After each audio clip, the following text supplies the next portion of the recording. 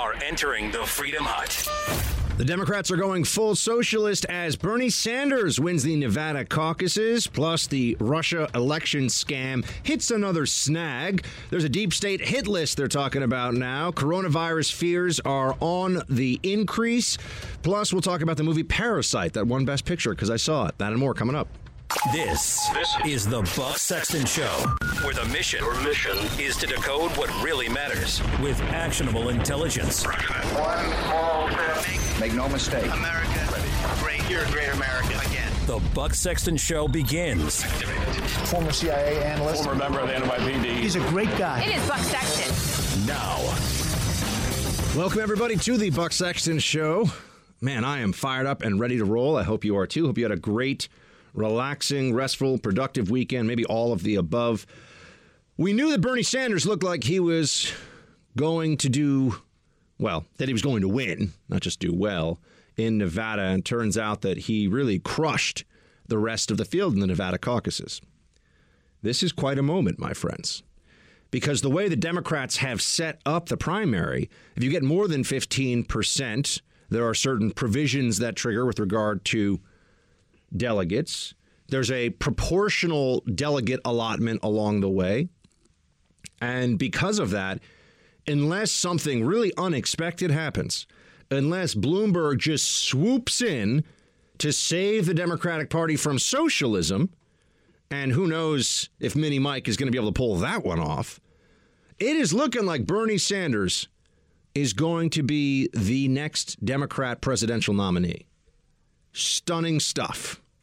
Not entirely surprising, given the way the Democratic Party has been trending for the last decade or so. Some of you would probably say, Buck, for the last 100 years, but certainly for the last 10 years or so, the party has gone hard left.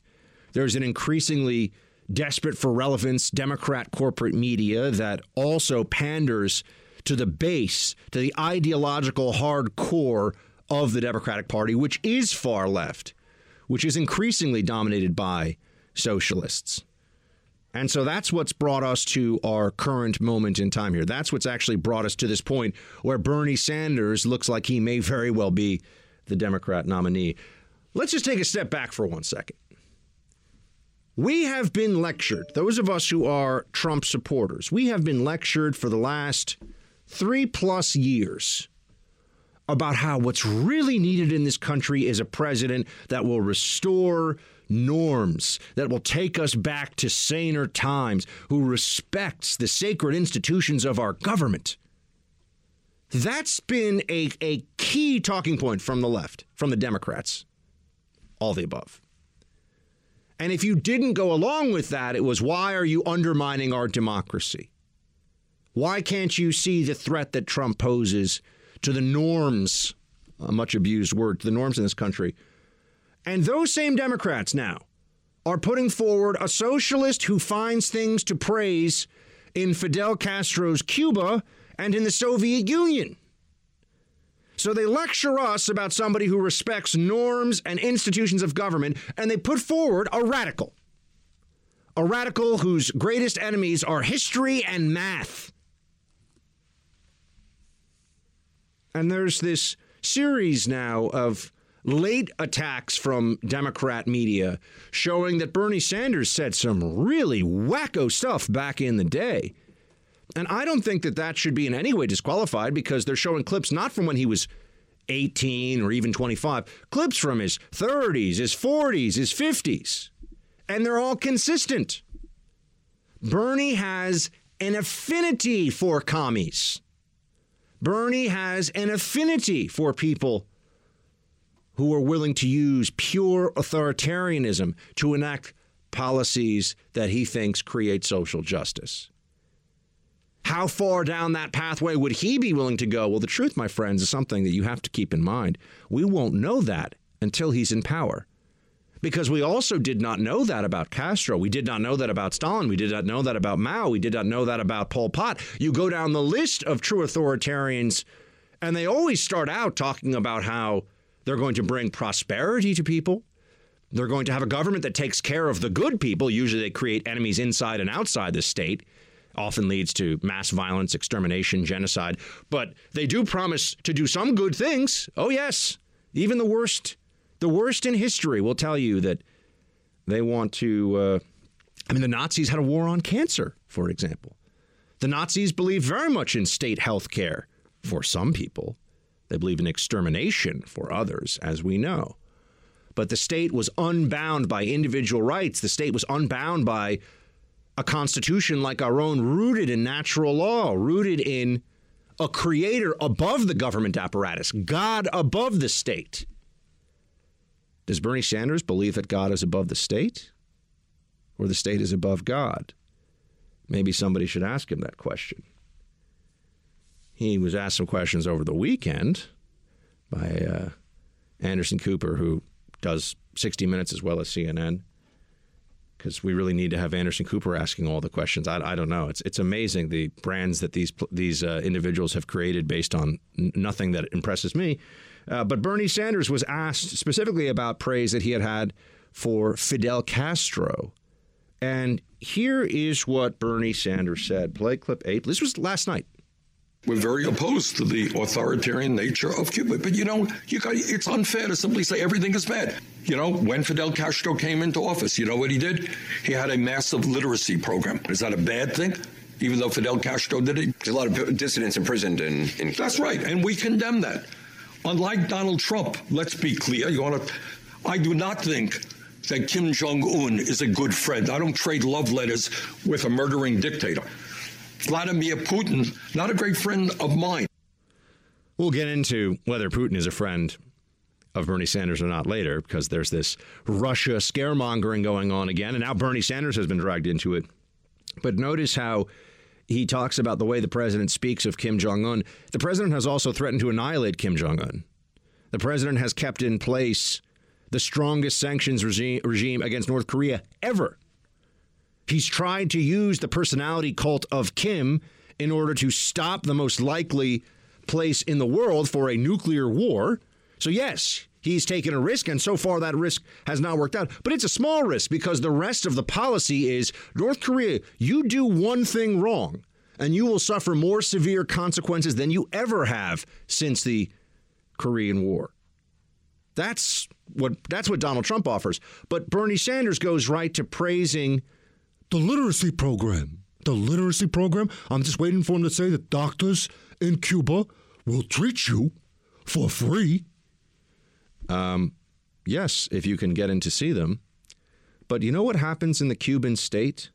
The same Cuban state that, for example, will talk about its literacy program and its healthcare program. This happens. This is a dispatch from the Inter-American Human Rights Commission, 1967, the 7th of April. Just like you to know what Bernie Sanders takes his time to praise still things that have happened in Cuba on a government level, the government policies of Cuba. Here's what happens in Cuba as well. 166 Cubans, civilians and members of the military, were executed and submitted to medical procedures of blood extraction of an average of 7 pints per person. This blood is sold to communist Vietnam at a rate of $50 per pint with the dual purpose of obtaining hard currency and contributing to the Viet Cong communist aggression. A pint of blood is equivalent to half a liter. Extracting this amount of blood from a person sentenced to death produces cerebral anemia and a state of unconsciousness and paralysis. Once the blood is extracted, the person is taken by 2 militiamen on a stretcher to the location where the execution takes place.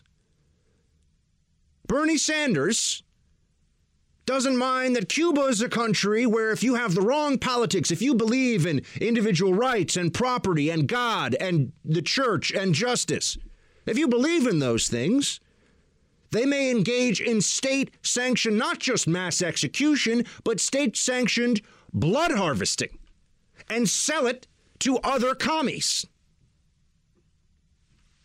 I'll never forget being told by a friend of mine, a dear friend of mine, a mentor of mine, who was at the Bay of Pigs, who fought on our side and who was captured by the bad guys, about how after they fought and fought until they ran out of ammunition and then had to surrender, because JFK did not have the character or the gall to do what was necessary. After they surrendered, they were herded into shipping containers, including my dear friend. And he heard them. He's a fluent Spanish speaker. He heard them say, as they were sealing up that shipping container, one junior officer said to a more senior officer, "But sir, many of them will slowly cook and suffocate to death in there. There's no ventilation." This is in Cuba. It's a shipping container. They stuffed, he said it felt like over 100 people into one of them. And the guy said, "Good. The slower the better." And they shut the door. And about half the people in the shipping container died. That's Cuba. Now, Bernie Sanders takes the time to tell you that Cuba does some good stuff. I want to know what's the cost that he's willing to pay to do, quote, some good stuff. What's he willing to do in this country? Who is he willing to bankrupt? Who's he willing to throw in prison? Who's he willing to dispossess? This is a man of mediocre intelligence at best, who has been a politician in a state that, quite honestly, in terms of population and political importance, could be a medium-sized suburb of a major city, one suburb. And we're supposed to listen to him about how to dramatically reorganize the U.S. economy? My friends, we are not at DEFCON 1 or 2 here in American politics, but this is starting to approach socialism DEFCON 3. This is not good. We've got a real problem here. Now, I have been saying to you that I want America to have this choice. But I also believe, if Bernie Sanders is the nominee, it is absolutely essential that we do everything we can to make sure that the information about socialism and what it really is and what Bernie Sanders really stands for is out there. Because the media, you're going to see this now, because they're absolutely disgusting, self-important, dishonest hacks. MSNBC, CNN, Washington Post, New York Times, go down the list. Go down the list. They don't protect your freedoms. They don't protect your dignity. They protect themselves, their power, their privileges, their money. That's all they care about. They're going to do everything that they can, once it's clear Sanders is the nominee, to pretend that he's just some cuddly Ben & Jerry's eating guy from Vermont who wants to bring about, Denmark in America, where everyone's healthy and rides around on bicycles and has everything that they need. It's a lie. He's lying to you. There are fundamental lies at the heart of Bernie Sanders' appeal, and there's a rejection of history and an understanding of the atrocities of socialist regimes. Why do socialist regimes turn into authoritarian states? Why? There are reasons for this. There are root causes to this. It's not an accident. Bernie Sanders tries to wave his hand and yell and talk about rich people, and it's all a deflection. He is selling a fundamentally rotten political system that debases human beings, that empowers the state at the expense of the individual and the expense of the individual's natural rights. And he's doing so with the smile and the assistance of leftists who are either radicals or ignoramuses, and a media apparatus that just wants anything other than Trump. So we are in a dangerous time now, my friends. We are entering a period of American politics that we have not seen before in at least 50 years. In some ways, perhaps even worse than what was going on in the 60s. We'll break down some more about Bernie Sanders because we have to look at the specifics here. You're in the Freedom Hut. This is the Buck Sexton Show podcast. I think what I learned, one of the things that I think I learned on my trip, as a socialist, the word socialism does not frighten me. And I think it's probably fair to say that the Nicaraguan government is primarily a socialist. It doesn't frighten him. Friend of the Sandinistas. Go back and read a bit about how the Sandinistas conducted their business. How Castro conducted his business. Where is the great socialist revolution that did not end in blood and misery and despair? Oh, he'll point to Europe. He'll point to societies.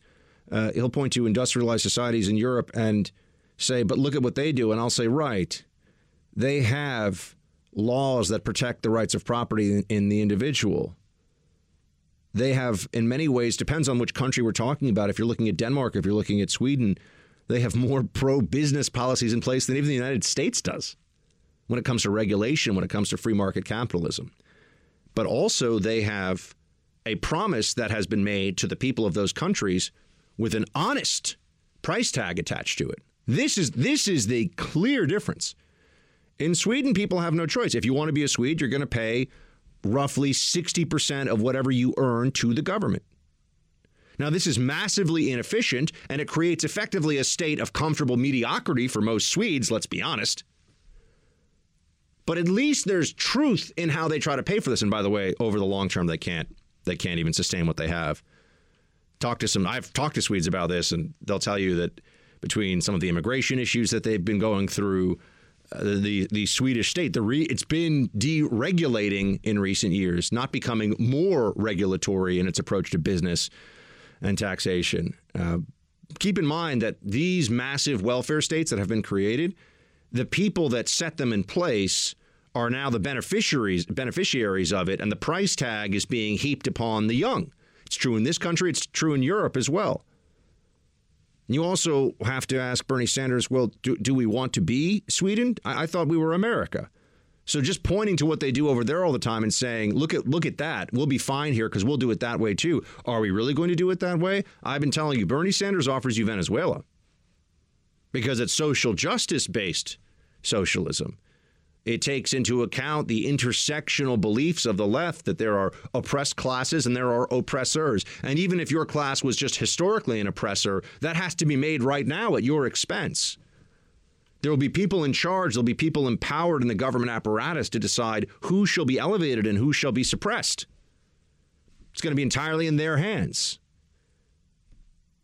By the way, the earliest socialists in the Soviet Union called themselves Social Democrats. Do not forget that. That was their promise. And Tsar Nicholas II was an inept buffoon. And the Russian state was this enormous, corrupt behemoth. And there were efforts early on to create a constitutional monarchy. It was really a constitutional autocracy. It didn't work out that well. But there was real reason for people to be upset. The initial push was for Social Democrats to come to power, who are going to do all of the things that socialists promise throughout history and have for the last 100 or so years. They're going to make everything better for you. Bernie Sanders has built a political coalition and is building a presidential candidacy that has to be not just taken seriously, but now has to be confronted based upon lies. His promise that you will pay less for your health care, for example, than you do right now when the government is in charge of your health care, and it will be anywhere near as good what you're used to, that's a lie. And everybody who knows anything knows it's a lie. Thanks for listening to the Buck Sexton Show podcast. Remember to subscribe on Apple Podcast, the iHeartRadio app, or wherever you get your podcasts. That's not run by the government. Medicare allows you to go to any doctor you want. For better or worse, this is not socialized medicine. This is keeping the same system intact, but getting rid of the private insurance companies, giving people another card, which allows them complete freedom. Complete freedom, he's promising you. What you're going to get is unfreedom in your health care. Because the government is not going to be able to afford the expansion of a system that is already not affordable. Not only is the system going to be expanded with Medicare for All in terms of how many people are in it.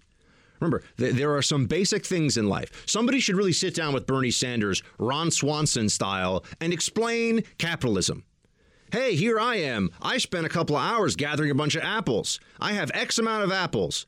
Would you like to give me a currency, a medium of exchange, something to make my make my time worthwhile? Would you like to do that? Would you like to engage in this basic transaction? Oh, you would? Okay, cool. Oh, no, you want 100 apples? I only have 50. And you have to go to the next town in order to get a few apples from somebody else? Well, that's why the price is what it is, because he's going to charge you X, I'm going to charge you Y, but I'm convenient for you. I'm right here.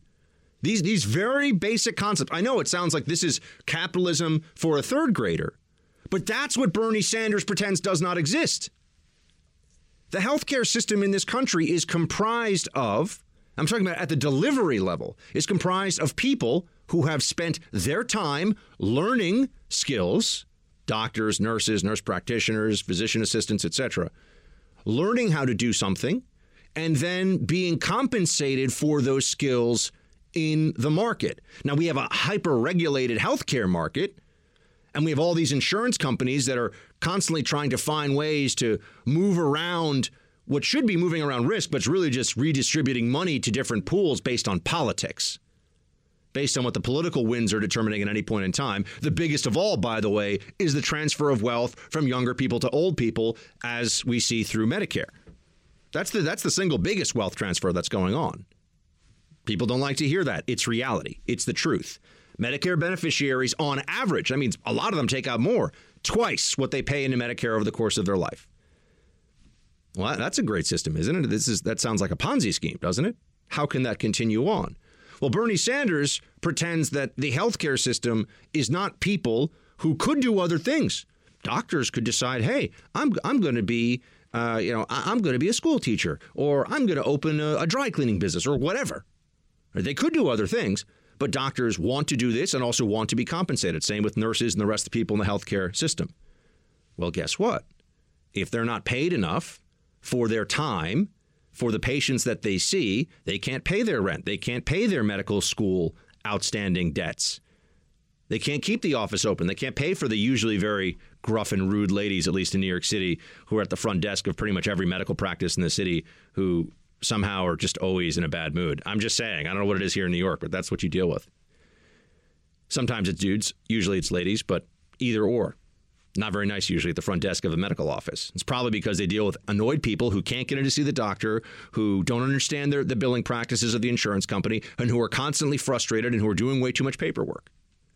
But that's the system as we have right now. So what Bernie Sanders is telling you is, oh, I'm going to give you this government card that's going to say, no, you just show up and you give this to that grumpy front desk lady or man, and the doctor will take care of everything for you. Everything will be taken care of. And you say, "Oh wow, that sounds like a really great system, doesn't it?" And now everyone's going to want to go to similar doctors usually, right? People are going to want to go see the best doctors they can. What happens when all of a sudden people are overusing these systems? And by that I mean, what happens when there are too many people that are trying to access doctors in certain areas and aren't making cost-based decisions because the cost doesn't matter anymore? Now, some people argue this and they say no one goes to see a doctor unless they need to. Really? I've had the flu before, and I've thought, do I want to go to the doctor and spend $150 to be told I've got the flu? No. But maybe personal anecdotes aren't the most precise. Yeah, I'll admit that. The libs won't admit that. But so they're going to tell you go to the doctor, you're going to give them a card. Okay. The government currently doesn't pay enough under Medicare for most doctors to want to take Medicare. They take Medicare. Hospitals, for example, take Medicare, and then they gouge everybody in the private system in order to make up for the low cost of the services provided, the low reimbursement rates for Medicare. So you go in to see the doctor, you give them your Medicare card, and the government says, okay, we'll give that doctor $100, but the doctor says, look, my cost for the time, for being here, for the market cost of this visit or these procedures that I'm going to do is double that. Or, let's say it's 50% more. So now we're going to say, okay, well, the government's going to come in and give everybody the right to go in and demand, because the government says so with a card, hey, you're going to give me services and it's going to be 50% less than what you need to actually cover the market cost of this. How is that going to work? They're going to lose money but make it up on volume? I mean, that's really what Bernie Sanders is promising you. And then once you add strains to the system of he's going to want to give health care to illegal aliens, they're going to get the special government card. Everyone's going to get this Medicare for all card. This will be catastrophically expensive. And by the way, the biggest expenses in someone's life for their health care tend to be at end of life. Now, does everybody at end of life, this is what Michael Bloomberg brought up, and it sounded really mean. It reminds people of the Sarah Palin death panels. Right? She talked about that. Okay, well, here's the reality of pretending there won't be government death panels, which is what we've been told by libs who push government health care on us. So as Bloomberg brought up, and of course he's Bloomberg, it was like, I don't care about poor people, and fine. But, he says it was a 95-year-old guy has prostate cancer, and he wants, let's say, one of these. There are treatments out there that cost $500,000 to up to $2 million that are specifically genetically engineered for an individual to try to beat cancer. Does every 95-year-old who has stage 4 cancer get to have the government pay for that procedure. What do you think the cost of that's going to be? And then, by the way, why not do it? Meaning, if you're that person, and maybe you only got a few years left, or maybe you only got a few months left if you don't do the procedure, the government's going to pay for it. Yeah, sure, do that. You start to get to this point where you say, well, how do you keep costs? What will keep costs down in a system that's already on track to bankrupt us? This is math. This is reality. Bernie Sanders completely negates all of this. He says you're going to pay more in taxes, but you're going to save money. This is the promise that he keeps making. But he doesn't know how much it's even going to cost. So how could he actually know whether or not he'll be able to pay for it? The answer is, of course, he doesn't. Play clip 11, producer Mark. This is Bernie Sanders telling you just that. How much will that cost? Obviously, those are expensive propositions, but we have done our best on issue after issue in paying for them. Do you know how much, though? I mean, do you have a price tag for all this? We do. I mean, the price tag is, it will be substantially less than letting the current system go. I think it's about $30 trillion. That's just for Medicare for all. Just Medicare for all. Do you have a price tag for all of these things? No, I don't. We try to. No, you mentioned making public colleges and universities tuition free and canceling all student debt. That's correct. That's what I want to do. We pay for that through a modest tax on Wall Street speculation. But you say you don't know what the total price is, but you know how it's going to be paid for. How do you know it's going to be paid for if you don't know how much the price is? Well, I can't rattle off to you every nickel and every dime, but we have accounted for it. You talked about Medicare for all. We have options out there that will pay for it. Yeah, just, options, he says, that will pay for it. I mean, the federal budget is over $3 trillion a year as it is, approaching $4 trillion. The most honest assessments of what Bernie Sanders' proposals will cost range is somewhere around $80 to $90 trillion of additional spending over the next 10 years. You will be working for the government. Whatever you do, whatever profession you are in, your paychecks will be going to the government and only the government for 2/3 of the year. That will become your reality. Now, how do you get ahead? How do you build wealth? How do you choose your own future, your own destiny when the government's taking 60% of every dollar you make? And to make this math even begin to work, it'll have to be not 60% of the millionaires and the billionaires. It'll be 60% of people making $60,000 a year, making $40,000 a year. That's the only way the math can work, because there are a lot more of those people than there are people that are making $1 billion a year. There aren't that many billionaires, and they don't have that much money, despite what Bernie Sanders says. When you're talking about national policy for 320 million people, 330 million people, I think now is a better estimate of it. What Bernie Sanders is proposing, if he could get it through, and keep in mind he is planning to do much of this via executive order. What if Bernie Sanders decides that he's just going to veto everything until we go along? What if he's willing to shut the government down in order to get the government to be twice the size? You don't know. This guy's nuts. Nobody really understands what he's willing to do. But we do understand that he knows nothing about how the healthcare system works. He knows nothing about this. This couldn't even be done in his home state of Vermont, which, if you were trying to create a little socialist commune within America, Vermont would be a pretty good start. Couldn't even get this done the way that he wanted to there. Why? Too expensive. California can't do this. Why? Too expensive. Where does the money come from? It can't just be everybody gets all the healthcare spending they want all the time and someone else pays for it, because there's not that someone else.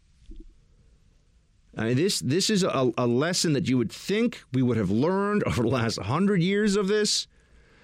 But no, we do not. We do not learn it.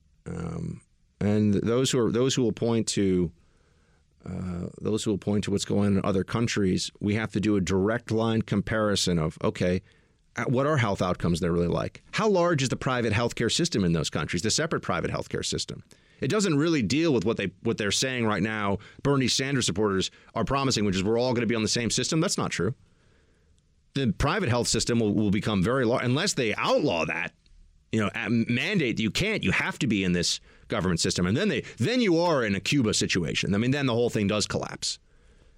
But the rich, Bernie Sanders with his 3 houses, they're not going to, when things get really tough, they're not going to wait 6 months to see a specialist, which is what you have to do in Canada. They're not going to be told, sorry, no cancer drugs for you, even though you're, in your early 60s, because, we're just going to try the basic chemo. If it doesn't work, you're on your own, hospice care, which is what they do in the UK, right? I mean, you look at this and we see how this experiment plays out. And I don't want that here. If people understood what the real costs were, I think that they would flee Sanders in droves. There are some Democrats who recognize how insane this whole thing is. That's somewhat reassuring, but also terrifying that they let it get to this point. You're in the Freedom Hut. This is the Buck Sexton Show podcast. Is America great? In many ways, we are. In some ways, in very significant ways, we're not. We're not great when half of our people today are living paycheck to paycheck. When 500,000 people tonight are going to be sleeping out on the streets, including 30,000 veterans. Yeah, we're not so great. That's who the libs want to elevate as the next president of the United States. It does have some connection to Obamaism, which was the elevation of the liberal mentality and sense of self-importance over America. Like, if you're a lib who wants to transform America, you're better than the rest of America. It was a campaign. It's really a political ideology built on inherent virtue signaling. Right? When you sign on for Sandersism or Obamaism, you're saying, yeah, there's some nice stuff about America, but we know how to make this place really awesome because it's not so awesome. Now, this is where people say, but what about Trump and make America great again? No, what Trump was saying, what Trump's rise was all about, was we were pushing away the things that had made this country great because it is so great.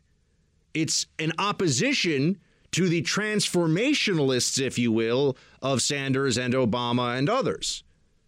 Trump is saying, no. We don't have to think of ourselves as not such a great country that has to go around the world bowing, apologizing. We're so sorry about this. We're so sorry about that. Let's hear from countries that shouldn't even really have a seat at the table to discuss major issues with us. But, if Libya is going to be on the Human Rights Council, got to sit down and have a chat with them. It's a different approach that Trump has from these other politicians.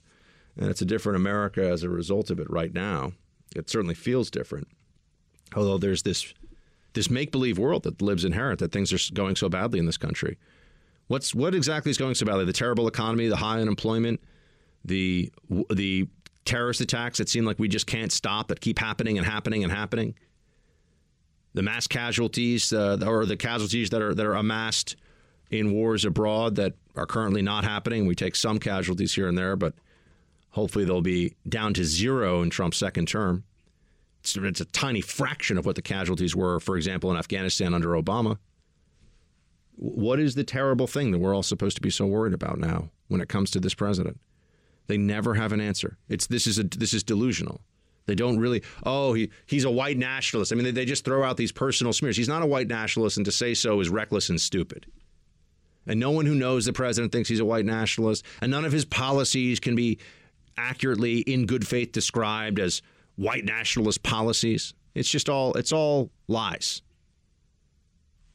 And the great irony of all here is that they're always accusing Trump of being the big liar.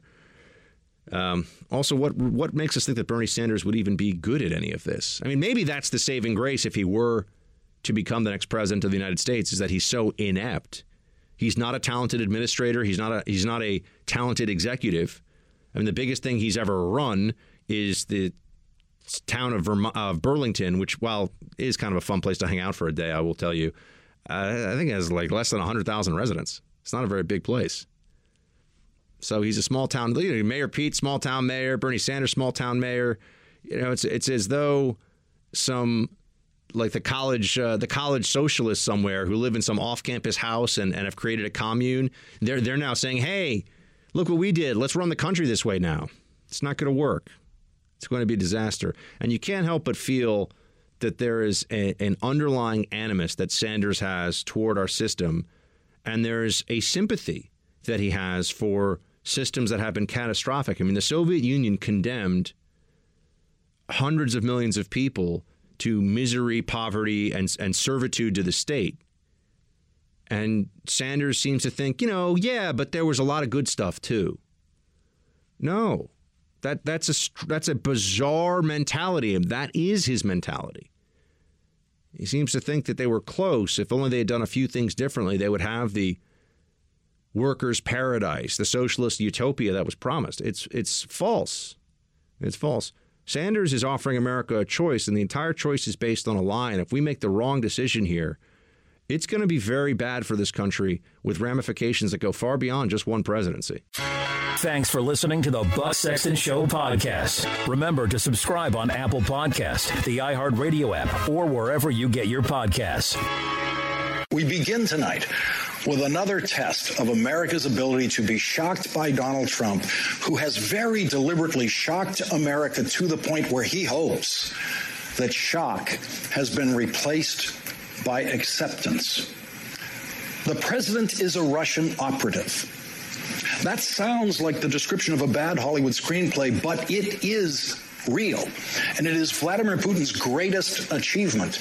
Decades after America's victory in the Cold War and the collapse of the Soviet Union, the president of the United States is now helping the president of Russia help the president of the United States to get reelected, so that the president of Russia will have 4 more years of the president of the United States who he wants in the Oval Office.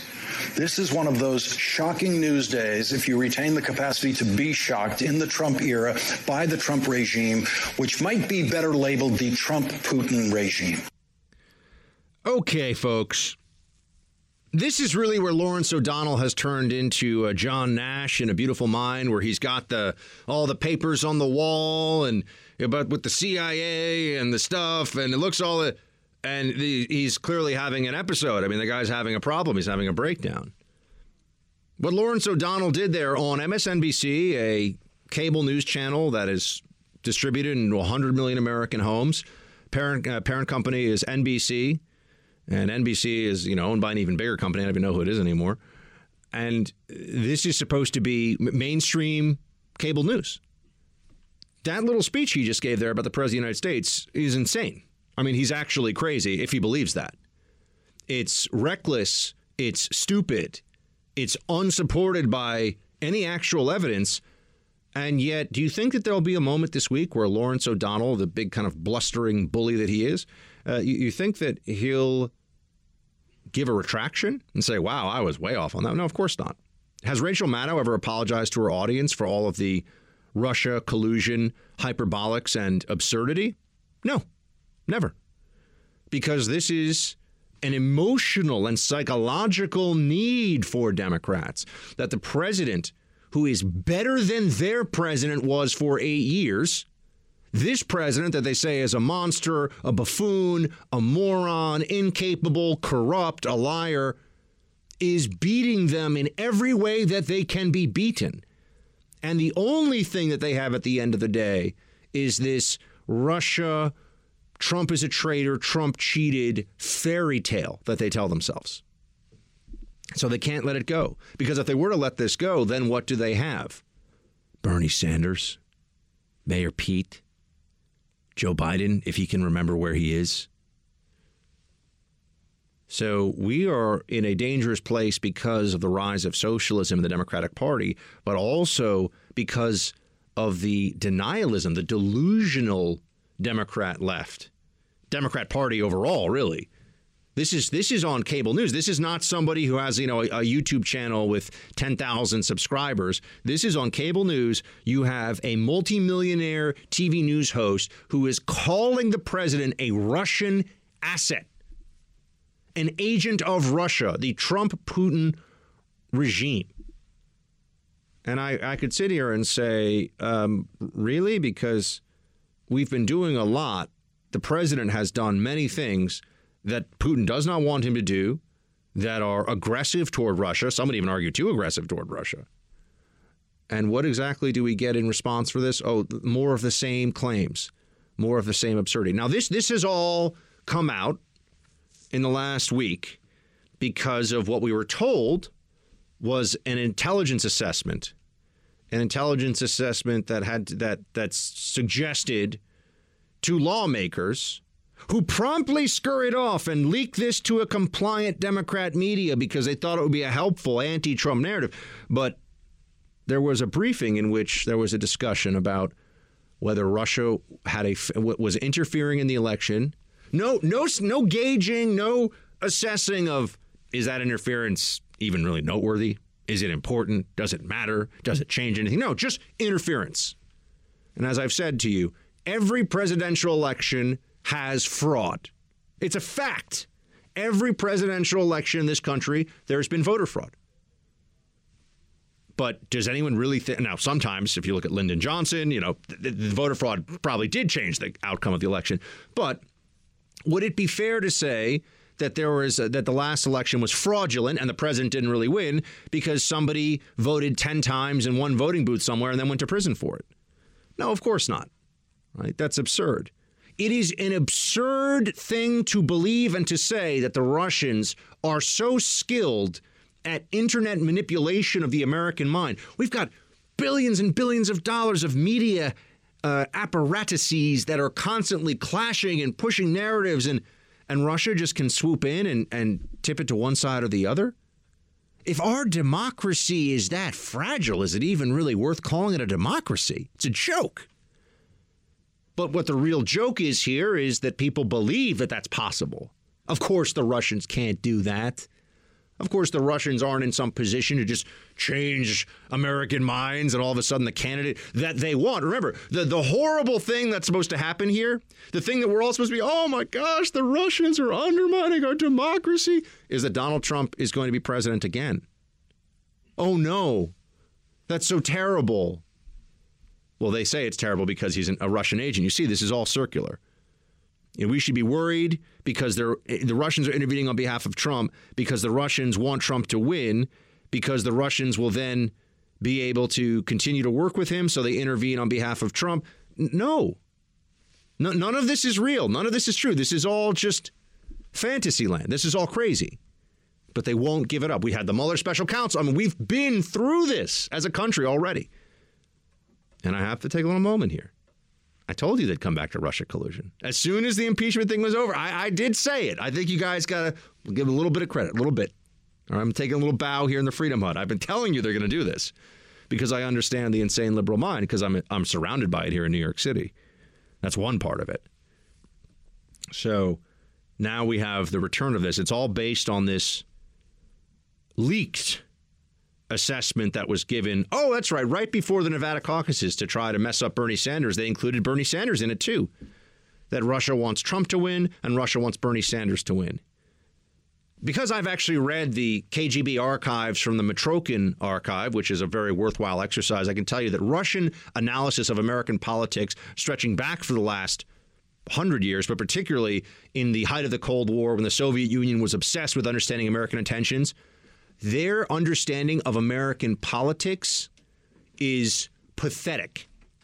They do not understand the nuances. They do not understand what's really going on here in any meaningful way. And that's always been the case. They grossly overstate because they approach it. Their analysts inside the Russian government approach American politics with their own vision of, well, clearly this person wants to be an authoritarian. Clearly this person wants to seize power and crush the opposition and never have any election again. I mean, this is the way that they've been assessing American politics for a long time. Who's going to be the great friend of Russia? And think about the fixation here as well, that this is so important to the Russian state. We're not about to go to war with Russia. What do the Russians really think? How much do they really gain? They don't know. And what do they lose by interfering? Well, that still remains to be seen, right? Democrats sound like they practically want to go to war over this.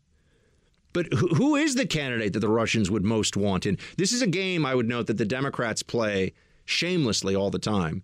You know, they would say that if you opposed Obama on counterterrorism, on anything counterterrorism related, it's you're doing al-Qaeda's work for them. That was the line.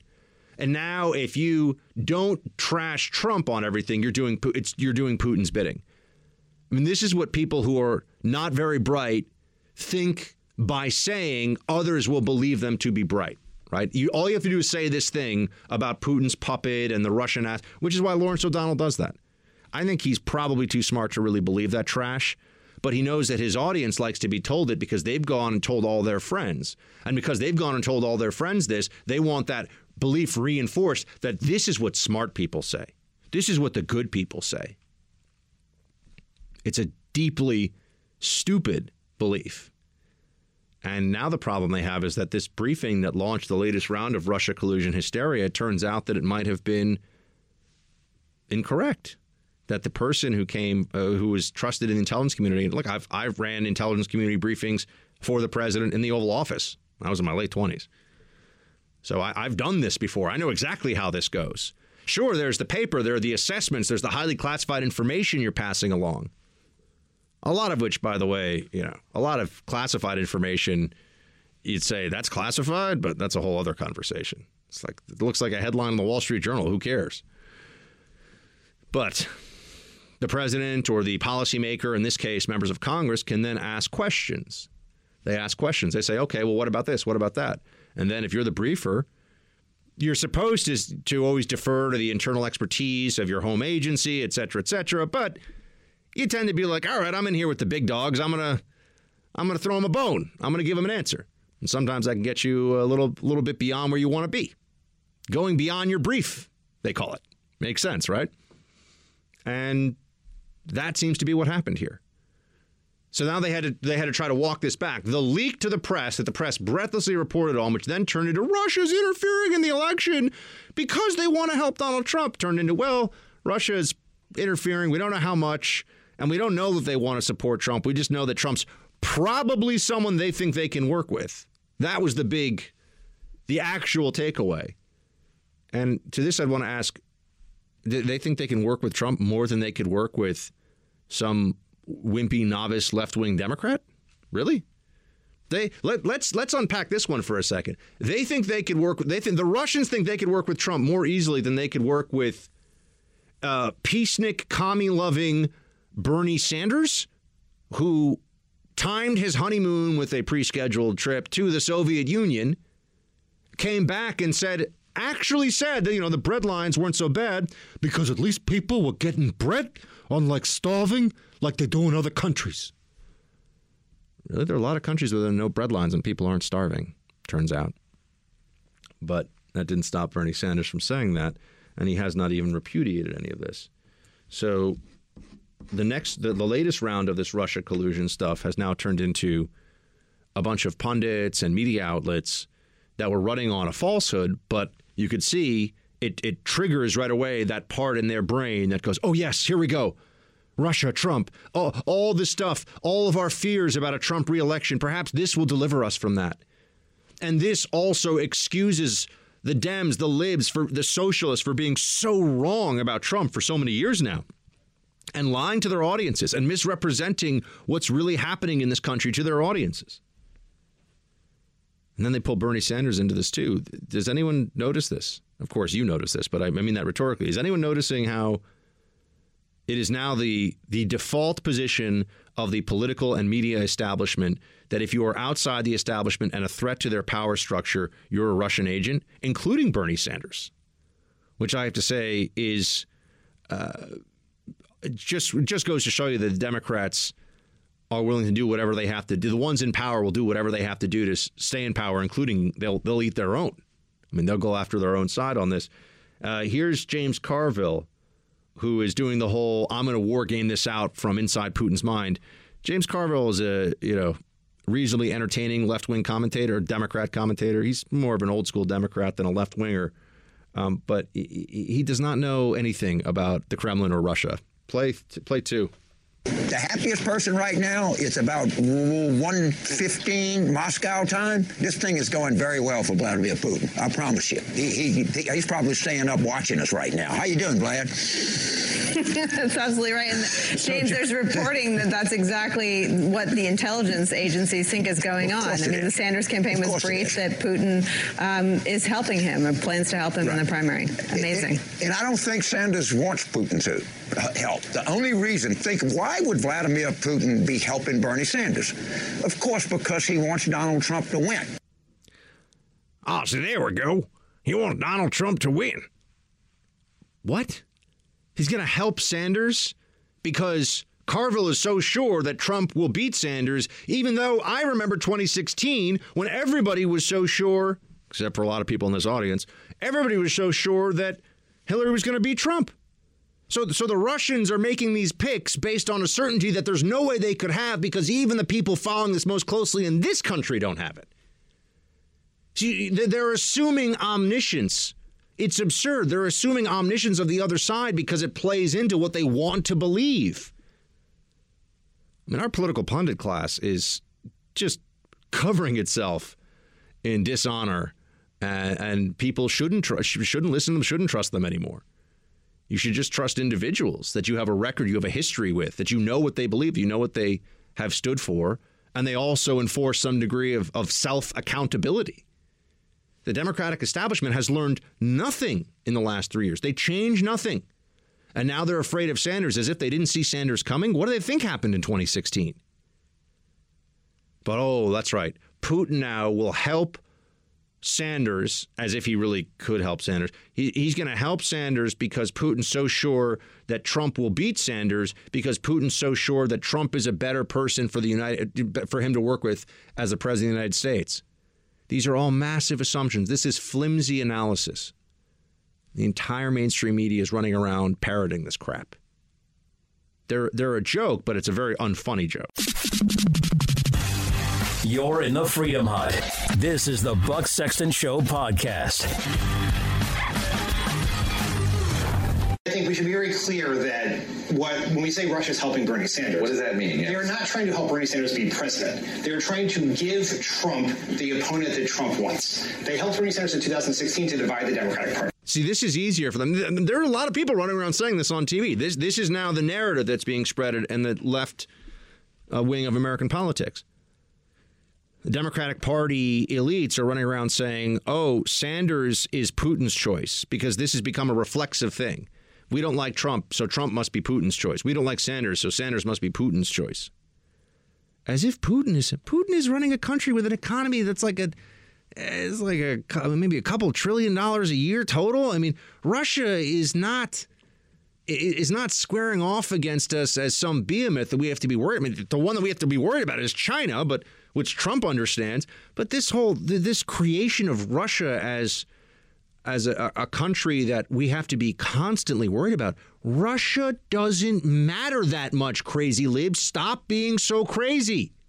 Putin is not determining the president of the United States. I mean, it's a real mass psychosis that's going on. You know, it reminds me, people always bring up the Salem witch trials. They forget that there were periods in medieval history where there would be these mass psychoses about witches, and there were witch burnings, and it would happen, and they would burn large numbers of women who were childless and didn't have husbands, and they'd find they're on the outskirts of society, and they would burn them because everyone got all freaked out about these people are witches, of course, which was crazy and not true, but everyone gets all worked up about it. Oh, they get all scared. Whew. Man, these Democrats, this Russia stuff, it's amazing. I do not believe that it is possible to be intelligent and have good judgment and still think that Putin is a determining factor in U.S. elections at this point. I don't think it's possible, which means there are a lot of people that we're supposed to think are really smart that I'm telling you are just not very smart. That's a real thing, too, which the establishment hates that recognition. Thanks for listening to the Buck Sexton Show podcast. Remember to subscribe on Apple Podcasts, the iHeartRadio app, or wherever you get your podcasts. What I've heard from the FBI, what I've heard is that Russia would like Bernie Sanders to win the Democrat nomination. They'd probably like him to be president, understandably, because he wants to spend money on social programs and probably would have to take it out of the military. So that would make sense. And look, the Russians have always tried to interfere with elections because they want to divide Americans. They want to undermine our democracy. But the idea that they want to influence the election and somehow cause the president to win, I just don't see it. That last point that he made, I don't really get into the, who do they want more, Bernie or Trump? I mean, I think quite clearly the Russians would be better off from their perspective having an inept socialist buffoon as the president of the United States, who's also, very opposed to military spending. I mean, that's all real. But, we're not the Russians. We don't know. Maybe Putin just likes that Trump is such a manly man. By the way, do we have just as a quick digression here, President Trump is in India right now. and he's taken the podium with Prime Minister Modi, and there are over 100,000 people. And by the way, the polls show that Indians like Trump as much as they liked Obama. So, the Indian people, clear majority of them like Trump. That's a country of 1 billion people. I thought everyone hated Trump. I thought the whole world hates Trump. Well, India likes him just as much as Obama. And Obama was supposed to be the president the whole world was in love with, right? So, you mean that, European states that have no small bit of envy about America, by the way, they don't like Trump's brashness and they prefer the more internationalist approach of Obama? Great. Who cares? Do we have they're playing Macho Man? Is that? No, we don't have. Okay. Well, they were playing Macho Man when he went into the stadium because I want to be a macho man. This was in India, which I thought was pretty funny. 100,000 plus Indians cheering, screaming, and shouting praise for the president of the United States. Pretty awesome to see. India is a country, by the way, we should be getting closer to. It's a multi-confessional democracy, economy that's going to become just increasingly a major engine of growth for the whole world. India is a country that America should be holding close to its bosom and making a good buddy of in every way that we can. There was a problem there for a long time because of a Cold War rivalry, speaking of Russia and the Soviet Union, and India had gone in the socialist camp for a while. And that was a problem for us. And so we also worked with Pakistan because of the Soviets in Afghanistan. And so we had this whole Pakistan-India divide, and we're still working through some of the bad feeling that existed there. But we should be very close allies with India. Anyway, back to the realities here of the Russia collusion absurdity. The Democrats have, if you're going to talk about being Putin's puppet, there's nothing that could be more clear evidence of this as a successful information operation than the amount of chaos and energy and time and media focus on interfering in our election, because that now has created this whole tens of millions of Americans feel like Putin can just alter our elections on a whim, which does undermine confidence in them. But they only believe that because the Democrat media is such a bunch of sore losers because Hillary lost that they're willing to play along with this. Putin is able to pay a few guys in a basement. I mean, think about what we're really talking about here. Paying, a few dozen people on the internet to create memes. I have friends who are American who all they do all day long is try to create, political memes and try to do commentary. And it is one of the hardest businesses in the world to be in. It's really challenging. There's a lot of competition. You think a couple of dudes named, Oleg, Sergey, and Ivan sitting in a basement in Moscow are going to be able to, unlock the magic key to change perception in a few key states? I mean, just think about what they're suggesting here.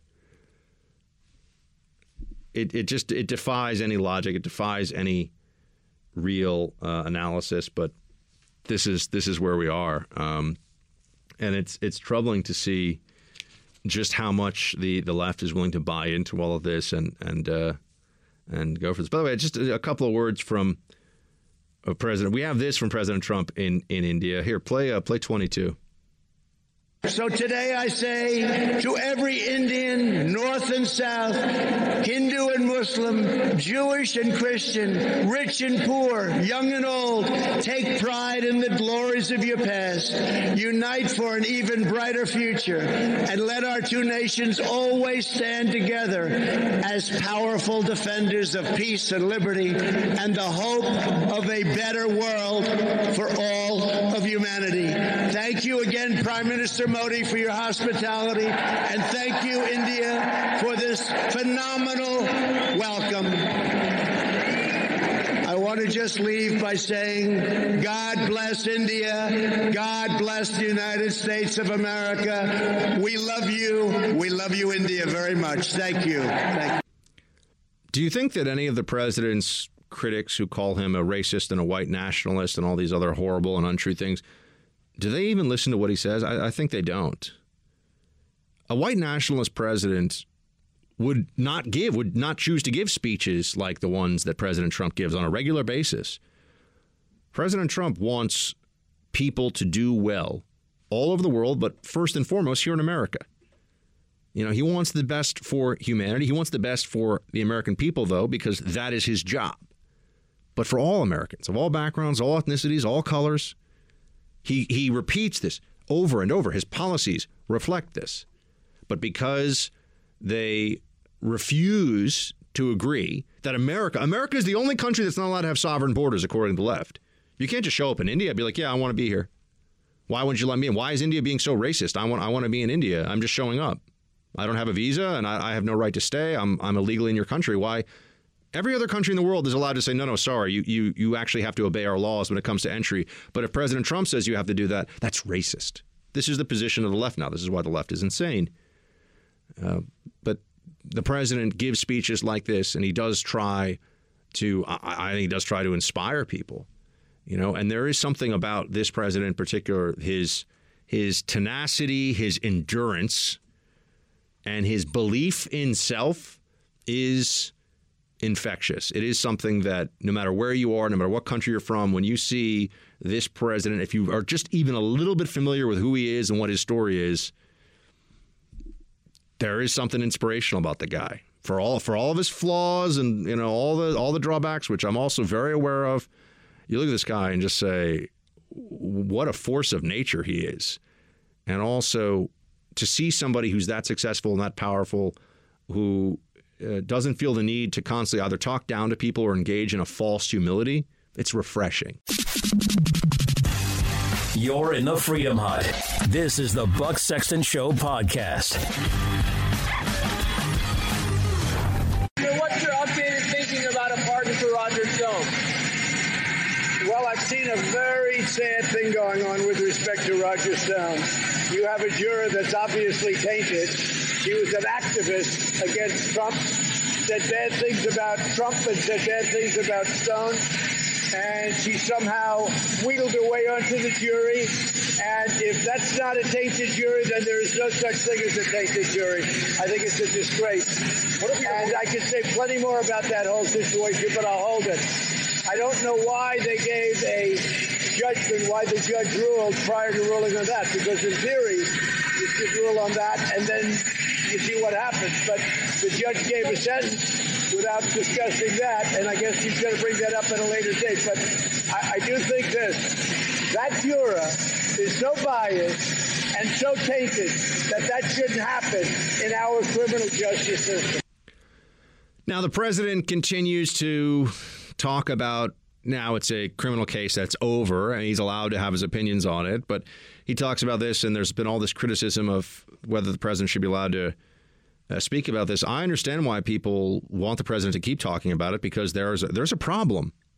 We know there's a problem in our judicial system, in the Department of Justice, where you have an entire now generation of mostly boomers and, you know, Gen X and Gen Y people who are in positions of authority in the government, who believe that they should be effectively be liberal activists in either judges' robes or in prosecutorial positions.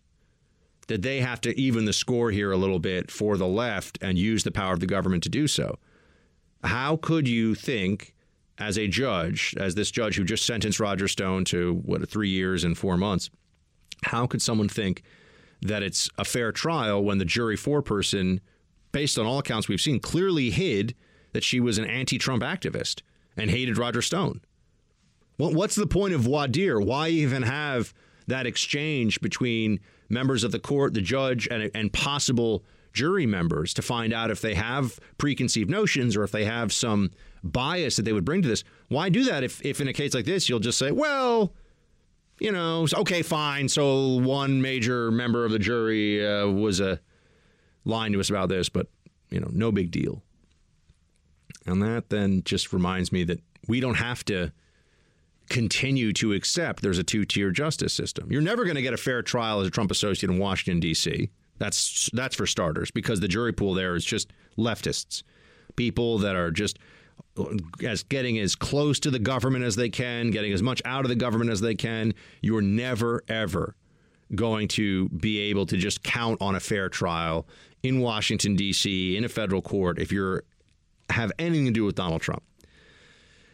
And then there's also, what about the rest of the government apparatus? And that's where we get to what they're calling Trump's deep state hit list. This is from Axios. This is great. Let me read you a little bit from this one. The Trump White House and its allies over the past 18 months assembled detailed lists of disloyal government officials to oust and trusted pro-Trump people to replace them, according to more than a dozen sources familiar with the effort who spoke to Axios. In reporting the story, I have been briefed on reviewed memos and lists the president has received since 2018, suggesting whom he should hire and fire. Most of these details have never been published. Since Trump's Senate acquittal, aides say the president has crossed a psychological line regarding what he calls the deep state. He feels his government, from justice to state to defense to homeland security, is filled with snakes. He wants them fired and replaced ASAP. The libs are all completely freaking out about this. How is the president wrong? Why should people who are known anti-Trump activists keep their positions of power and authority inside an executive branch apparatus that has been already several times over weaponized against the president of the United States? I mean, you will recall that there have been administrations in the past who, when they came in, they just cleared out all the U.S. attorneys, just cleared out a lot of federal prosecutors and replaced those positions. With, Clinton did it, Bush did it, with people that they think are aligned on policy. But you see, what we have here is, in a time of intense polarization, there's a lack of belief that the other side is willing to play by fair rules and act in good faith.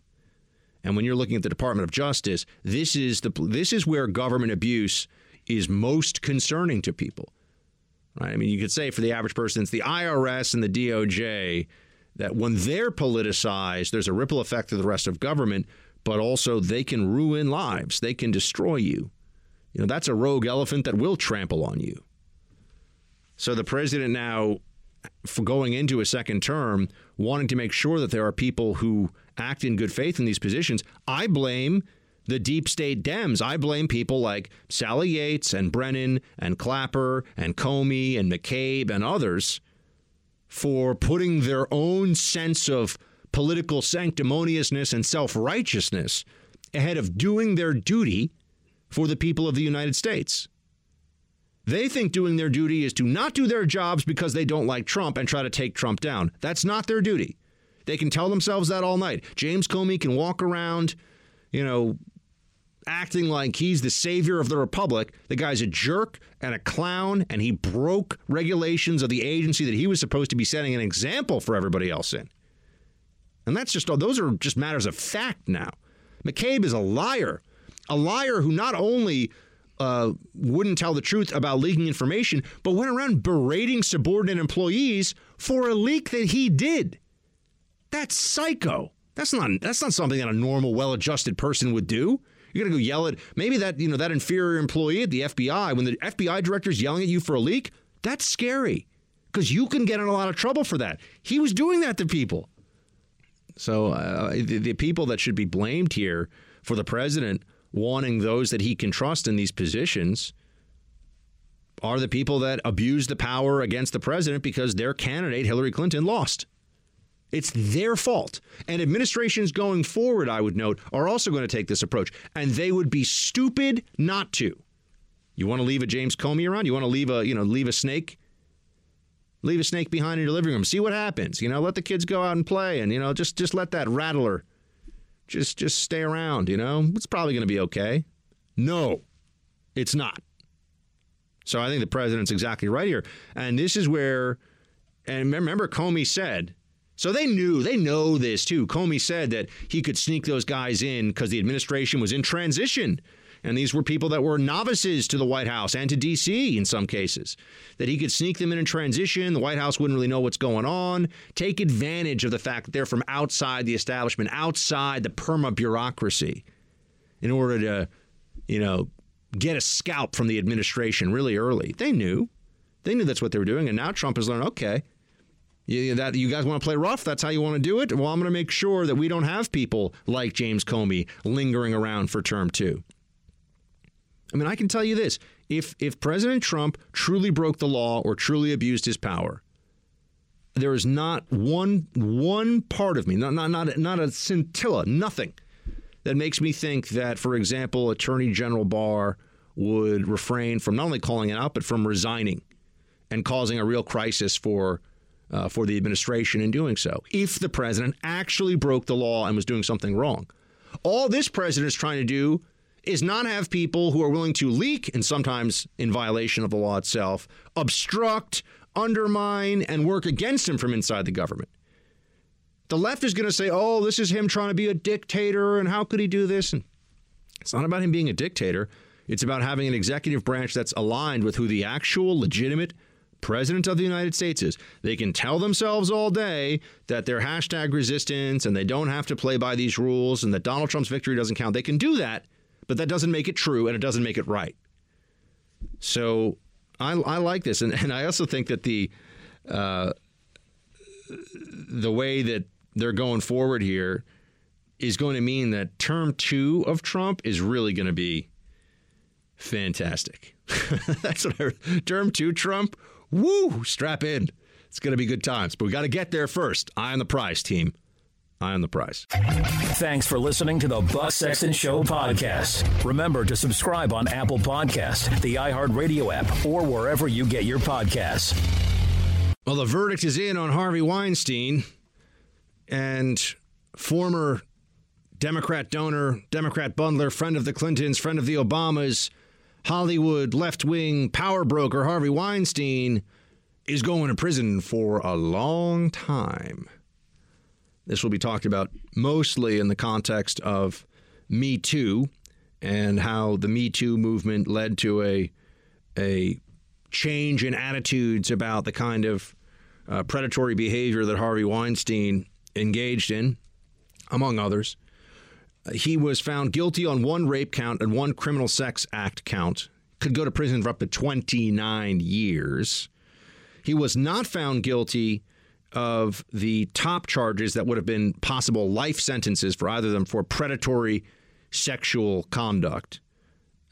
So he is 67 years old, and he realistically faces spending the rest of his life in prison.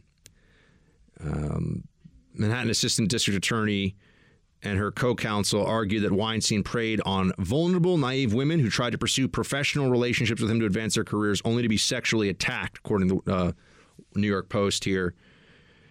Weinstein has been remanded into custody until he is sentenced, and they are going to send him away for a long time.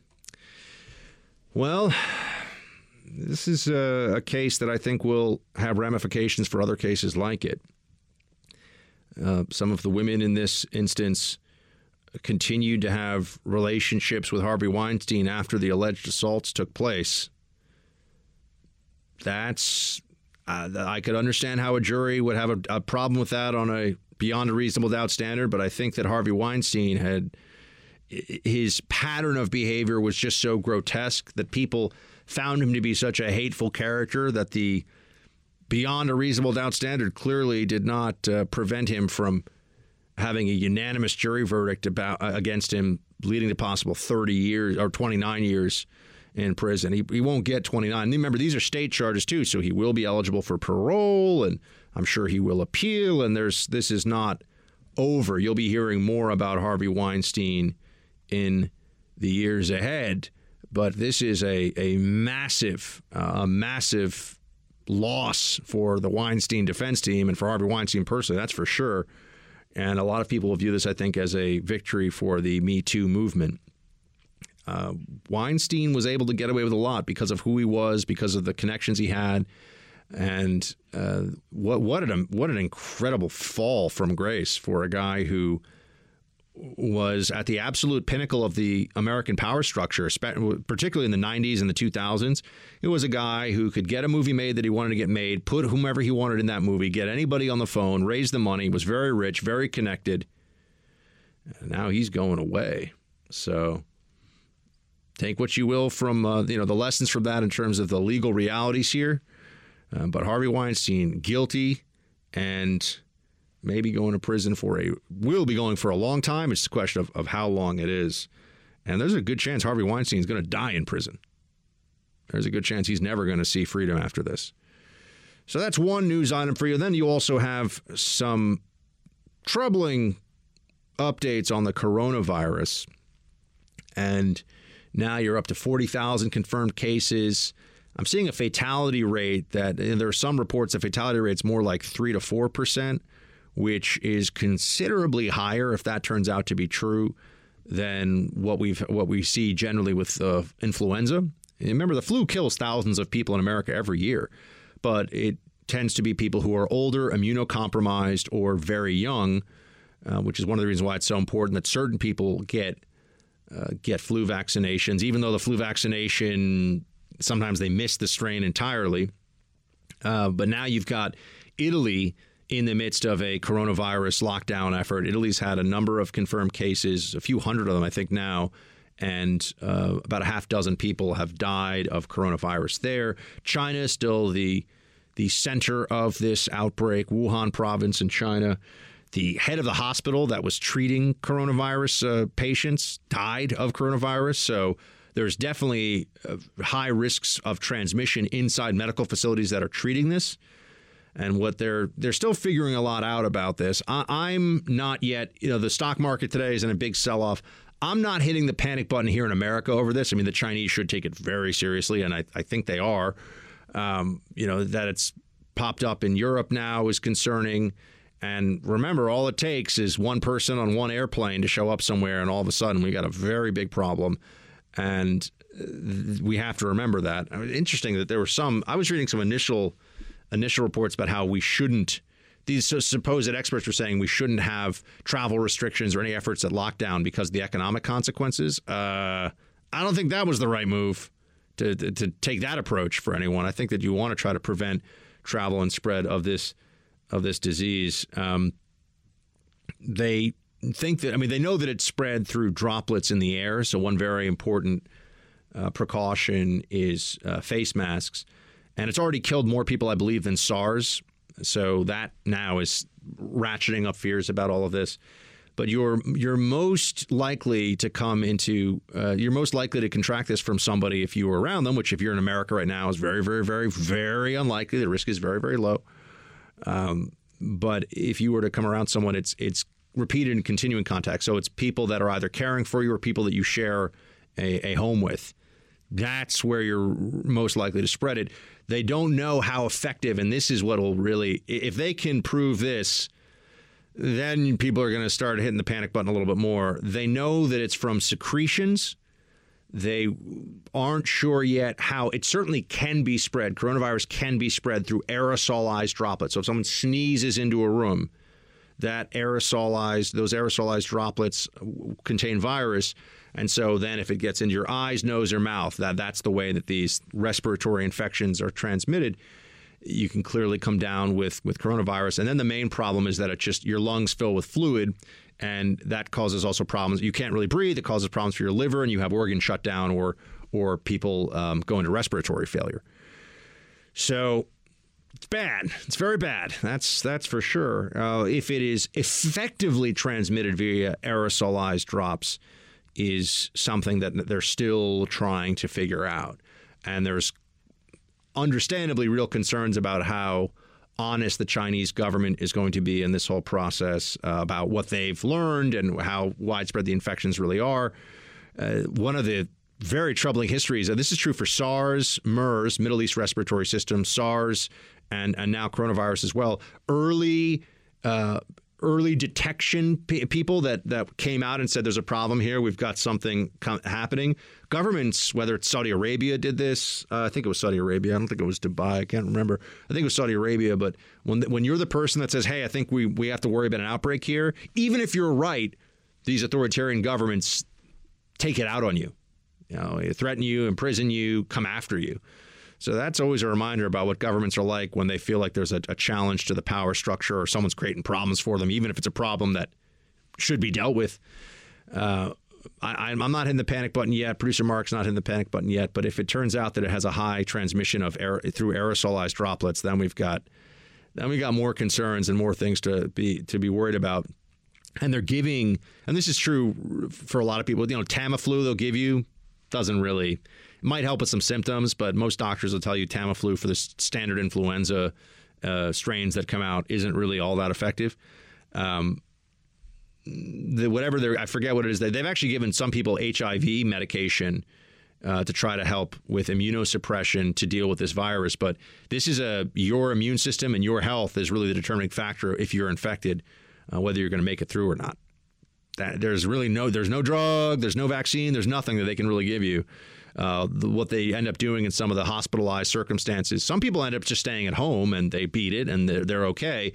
But in hospitalized situations, they'll give you not just IV fluids, but they'll also give you support to your organs, help you breathe, help your heart keep pumping if you're really in bad shape from the disease. Anyway, I don't think it's going to.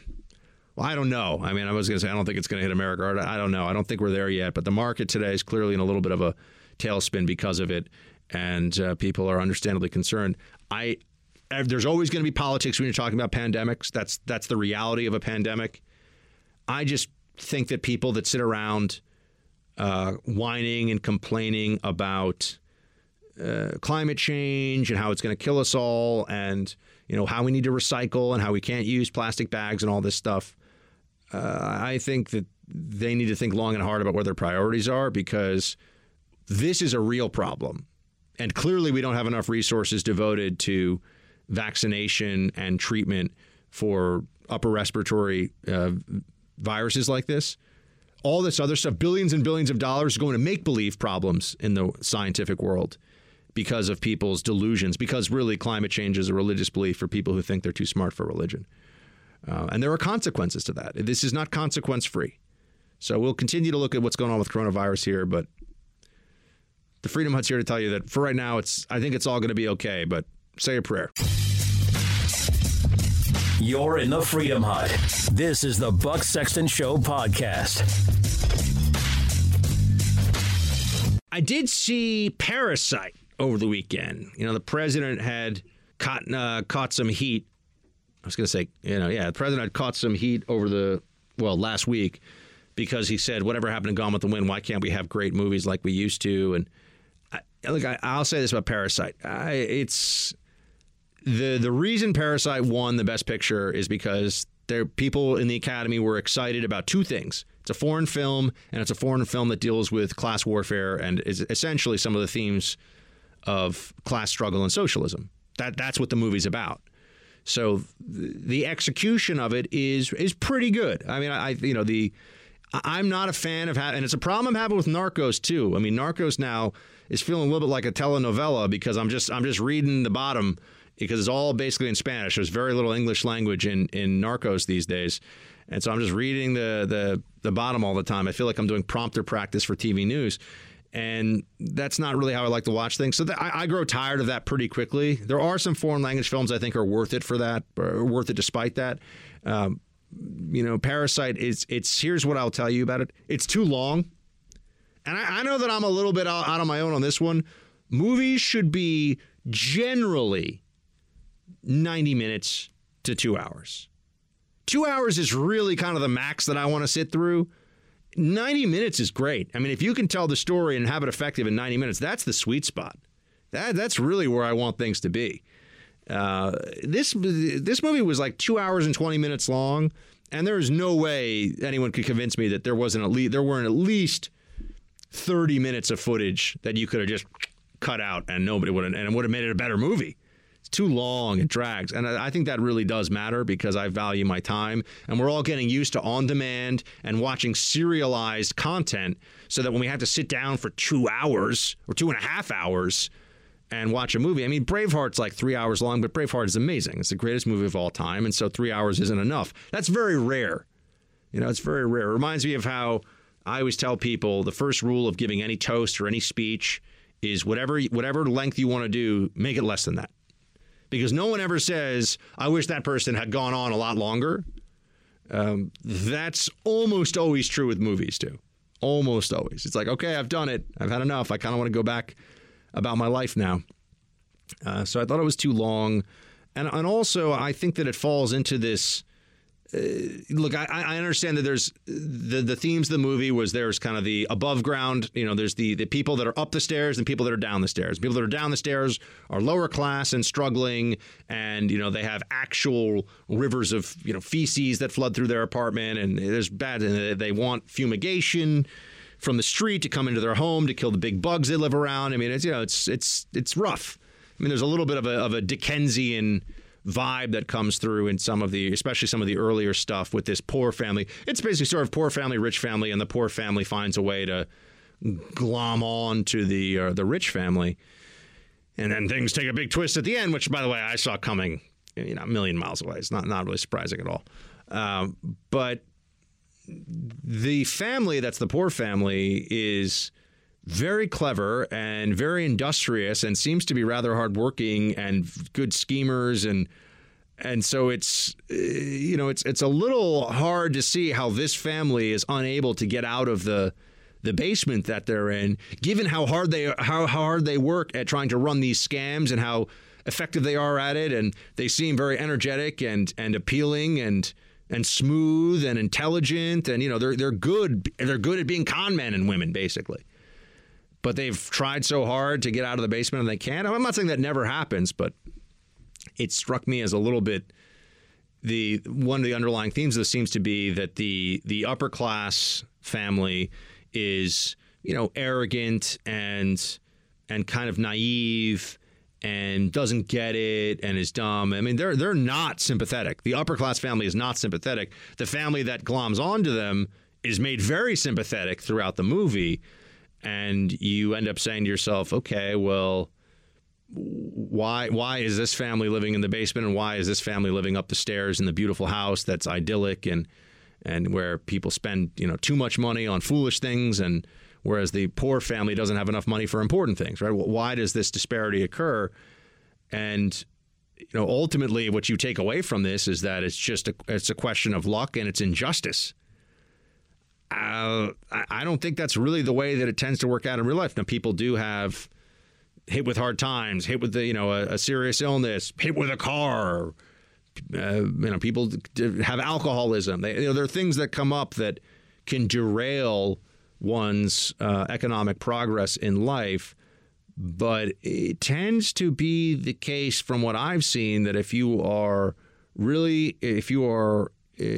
intelligent, hardworking, and persistent, you can better your circumstance in this country. And I think it's true in South Korea, too, where they have a pretty dynamic economy that's done very, very well, certainly compared to North Korea, where everyone's the same. South Korea, you got people living in the basement, people living in the big house. North Korea is the society built on all equality. Everyone's completely equal, and everyone's just living in slums, basically, except for the very thin echelon of... By the way, it's not even really slum, worse than slums. They're prisons, really, effectively. They're all living in a giant prison. Looks like a prison, food's like a prison, except for the actual Communist Party, who, of course, have access to goods from the rest of the world and effectively benefit from the capitalism that they say they hate so much, because they'll bring in all these imports and all the rest of it. So I thought it was a pretty well done movie for what it was, but I think some of the ways it's thematically presented, it's a big class warfare vibe. A lot of envy of the stupid, unfeeling, uncaring, wealthy people, and a lot of look at this family that's just scrapping to get by and doing what they have to do in order to be, in order to just be able to feed their children from the poor family. I mean, is that really the lesson of capitalist free market societies, where there is rule of law and there is the right to rise or the ability to rise? Is that really what we take away from it? Hey, here I am talking. At least it's a movie that makes people think and talk, which I will give it credit for that. At least it was a worthwhile experience in that regard, and it is well executed. There's some very clever, kind of funny sequences in it, and I think it's good. So, I give it a B+. Best Picture? Well, no, but a lot of the best pictures in recent years. I mean, that movie Birdman with Michael Keaton, for example, was just terrible. So I can't even remember some of the more recent. And the movie with the woman who has a sexual relationship with her aquarium pet, I didn't like that one either. Thanks for listening to the Buck Sexton Show podcast. Remember to subscribe on Apple Podcast, the iHeartRadio app, or wherever you get your podcasts. Like soft butter on warm toast. Time to spread some freedom coast to coast.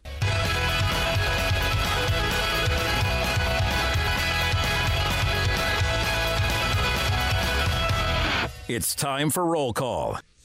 Roll call. I missed you all over the weekend, so I'm excited to get a chance to do some roll call here. So if you want to be a part of it, it's very easy. You just write us a message on Facebook at facebook.com/BuckSexton or send an email to teambuck@iheartmedia.com.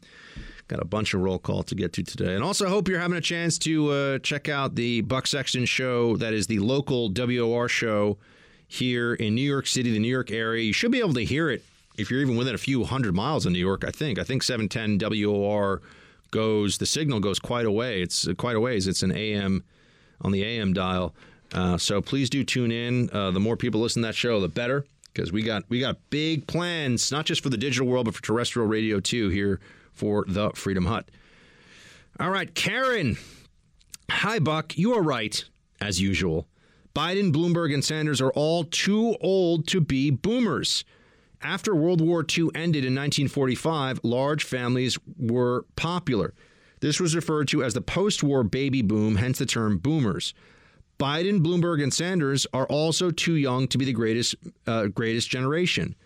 They are members of the so-called silent generation, often defined as born between 1928 and 1945. Yep. Karen, thank you. That was the generational description that I was looking for. You are all correct. And see, that's why I know I've always got to come correct to the Freedom Hut. I got to bring the accuracy, because people listen to the show, know a lot of stuff, and expect me to tell them things that are correct all the time, as they well should. And that is something that we adhere to as a fundamental tenet of the show. Don, good evening, Buck. I agree with you. We can't take Bloomberg as a Democratic nominee lightly, but the difference in two billionaires running for president is one is trying to buy back his conscience with Americans, and the other doesn't have to. Obviously, the Democratic Party unknowingly vetted President Trump over the last 3 years and have confirmed, our president still has his conscience. Shields high. Okay.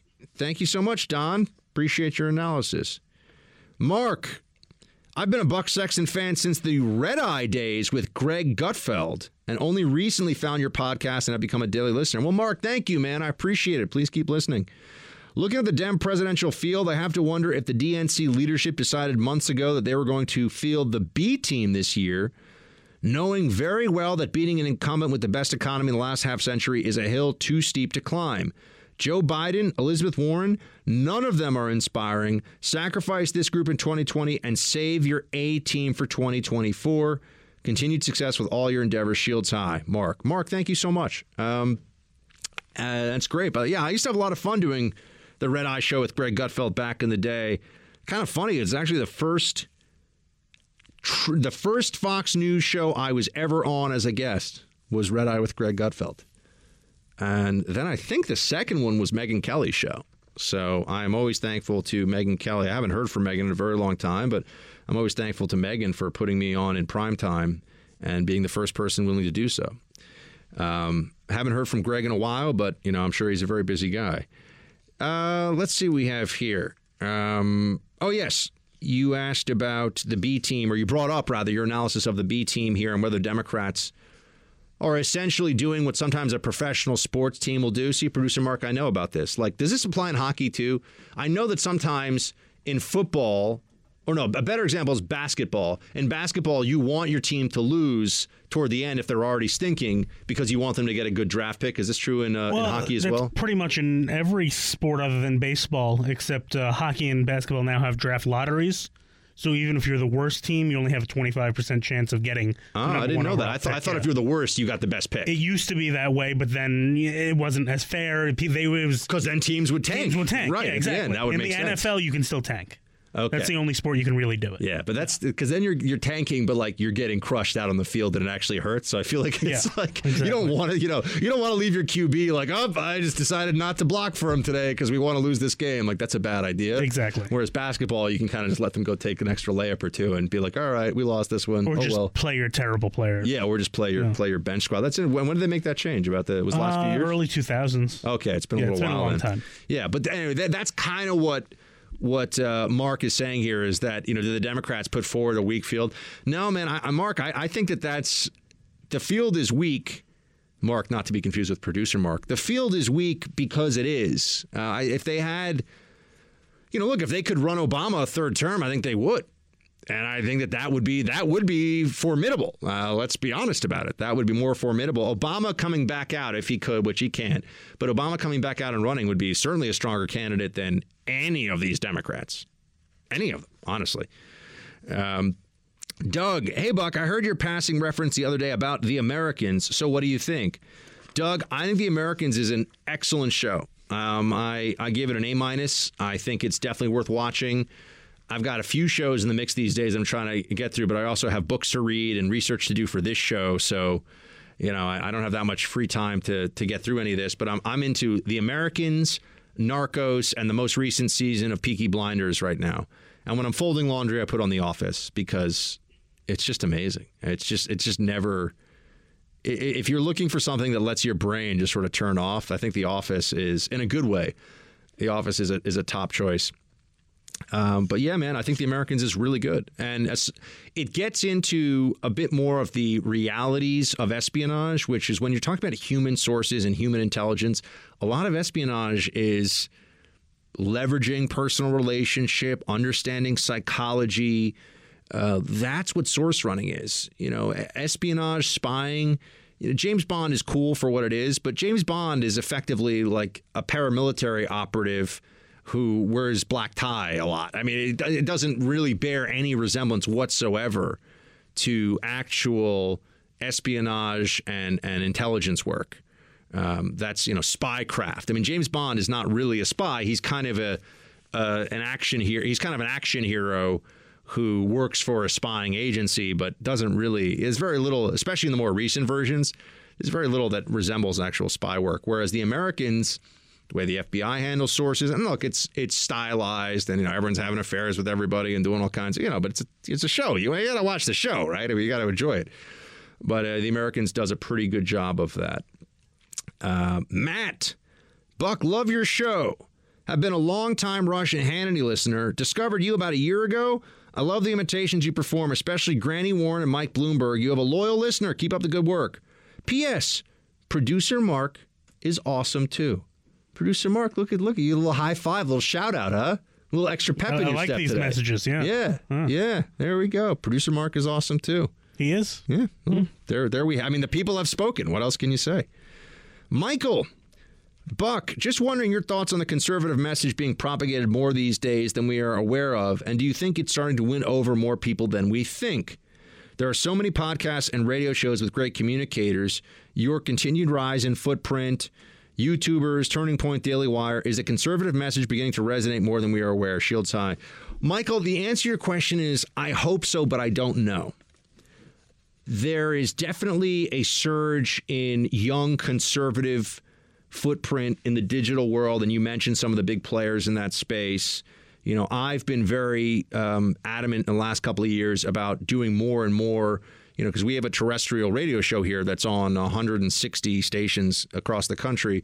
But I also want us to be building out as big of a digital footprint as possible. I mean, I may have been retweeted by the president 5 times over the weekend, I think it was. Well, this 4. Weekend too? Wow. Yeah. Well, that's why I had to get some butter and get your head through the door. Yeah, that makes sense. It was true. I had a little pep in my step from the weekend too. The POTUS.